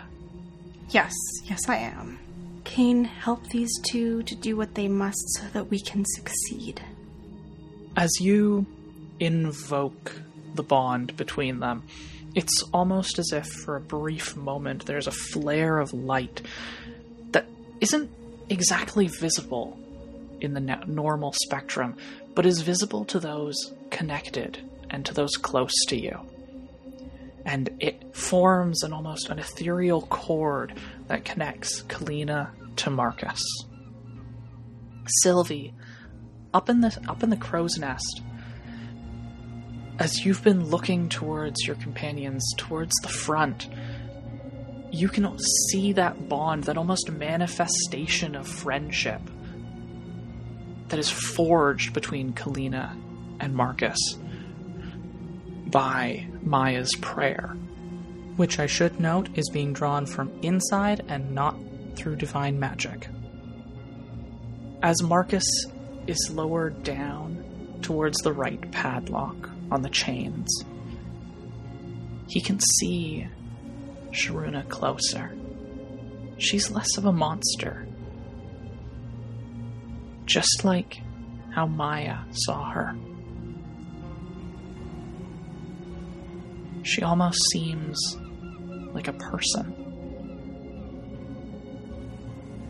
Her form may be different, but there's a look in her eyes. Marcus reaches out to the lock and begins to pick it. He rolls a 21 and then rolls a d4 for a total of 25 thieves' tools. Kalina, as you hold Marcus's belt, and Alice, you stabilize them. You notice a large wave coming in the distance. You pull back just as needed, which also raises the chain just enough that it takes pressure off of Sharuna. As the wave passes, Marcus gives the last click. And with it, with Maya's prayers surrounding you, that first padlock, that first bulky lock, comes off. Sharuna begins to shake her right arm, the chain rattling as she pries the manacle apart. Noise seems to almost explode into this quiet night. Up in the crow's nest, Sylvie, you can hear the sound. Behind you, you hear Khan say, "What was that?" Oh, I don't think it was anything. Maybe something in the mist. I don't see anything. Can you give me a persuasion check? Oh, sure. Of course. I rolled a 5. So... Khan begins to... He sort of shakes his head and he begins to move forward towards where you are, to look down, and you know that in only a few moments he's going to see your companions. I'm going to spin around really fast because it made everybody else dizzy last time I did it, so nobody can look and see what everybody's doing. Oof. Okay. As you spin, Khan is going to suddenly lose his balance. Luscious is also going to. You feel your equilibrium go completely out from under you, and within moments, the three of you are all collapsed in the crow's nest. As you lay there looking up at the misty skies, hoping that this has bought your friends some time, you hear Midshipman Ferreira down on the Dauntless, down on the deck somewhere, go, "What was that?" To which you hear Quintus go, "Oh, hi! Hi, Midshipman Ferreira. It's such a nice night. Yeah. Oh, I didn't hear anything. What are you talking about? Oh, it just must have been something out there. Something in the mist." As Quintus tries to distract the midshipman, Marcus reaches down to the second lock, and with a 19, it comes popping off as well. As this shackle comes off and the chains fall, there is a cacophony of sound as the chains smash down, crashing against the side of the ship. But Sharuna looks to you, and for a brief moment, it almost looks like she smiles, just sort of unnerving because she has fish teeth. And then she uncoils from around the figurehead, how she'd been holding herself up to make sure these chains didn't press so deeply. And she dives. She slips into the water below, and she seems to all but vanish in moments. Before her head, her very scales and hair-like frills, illuminated with a pale bioluminescence, rises from the water. She locks eyes with each of you, as if to convey the message. Your kindness will not be forgotten. And then she's gone. You hear the sound of Quintus and the midshipman getting closer. But Alice, you suddenly feel your familiar. Lazelbub's voice rings out in your mind. They're coming. Alice will repeat this to the group and begin to try to pull Marcus up. Can I, grab the fishing net and be holding it up, sort of, looking at it, partially shielding Alice and Marcus and Kalina from view? Kalina will try and also help Alice pull Marcus upright so he looks like he wasn't leaning over. As you struggle to pull Marcus up, there's the sound of footsteps approaching.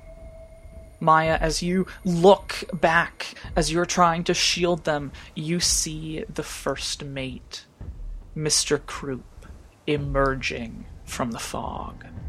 Beside him, the silhouetted forms of the ship's mage and a cadre of officers. Officers come to investigate the sounds made during Sharuna's release. A bit behind them, you see Quintus clinging to Midshipman Ferreira, trying as if to still stop him, but now realizing that it was futile. Mr. Croup's mouth opens with a bellow. His slightly teal blue skin tinges red with anger. "You fools! You have doomed us all! He draws his sword, as do the other officers.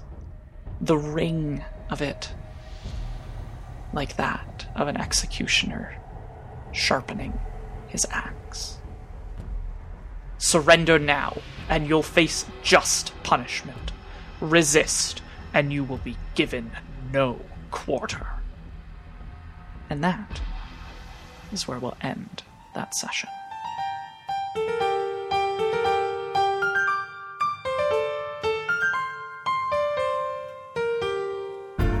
Thank you for listening to Roll with Adventure, where we bring you this story from our imagination to your ears. If you liked what you heard, please subscribe for future episodes, rate us where you get your podcast, and visit us at www.rollwithadventure.com. If you'd like to contact us, you can write us at dm@rollwithadventure.com. Our intro and outro music is Brave by Arcane Anthems. Thanks for the components of this episode's soundscapes. Go to zapsplat.com, Purple Planet Music, and Arcane Anthems. Full credits are in the episode description.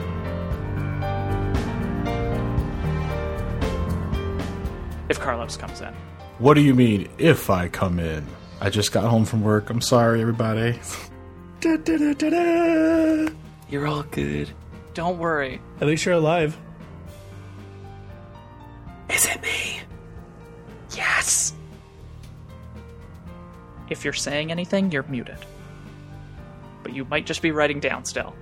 Oh man. Oh no! Oh man, no, I did. What is a young man like you doing without... Sorry, hold on.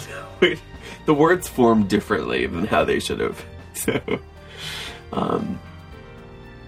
Sorry, out of character. I was overwhelmed by our ship name that popped up in the Discord chat. Silcious. It's great. It's official. It's either that or Sloscious. I'm not sure which one. Lilvy kind of rolls off the tongue as well. Sloscious kind of sounds like kind of dirty, like slosh. Or like they're serial killers. Very, slasher films. Yeah. There you see her, sitting there across the crow's nest. She don't got a lot to say, but there's something about her. Sorry. Sha-la-la. Sha-la-la-la-la-la, don't be shy. You might have probed her mind. You want to kiss the girl. Wow, wow. Okay, I'm muting myself now. Emmy, you can reply to Luscious. Oh gosh, what was the question? What was the statement? Oh, I think he just told you a portion of his tragic backstory, which isn't even all of it. There's more? To which Josh laughed, and the last thing recorded was him saying, "Oh dear." oh no. That is where the recording ends. Just putting that out there. How ominous.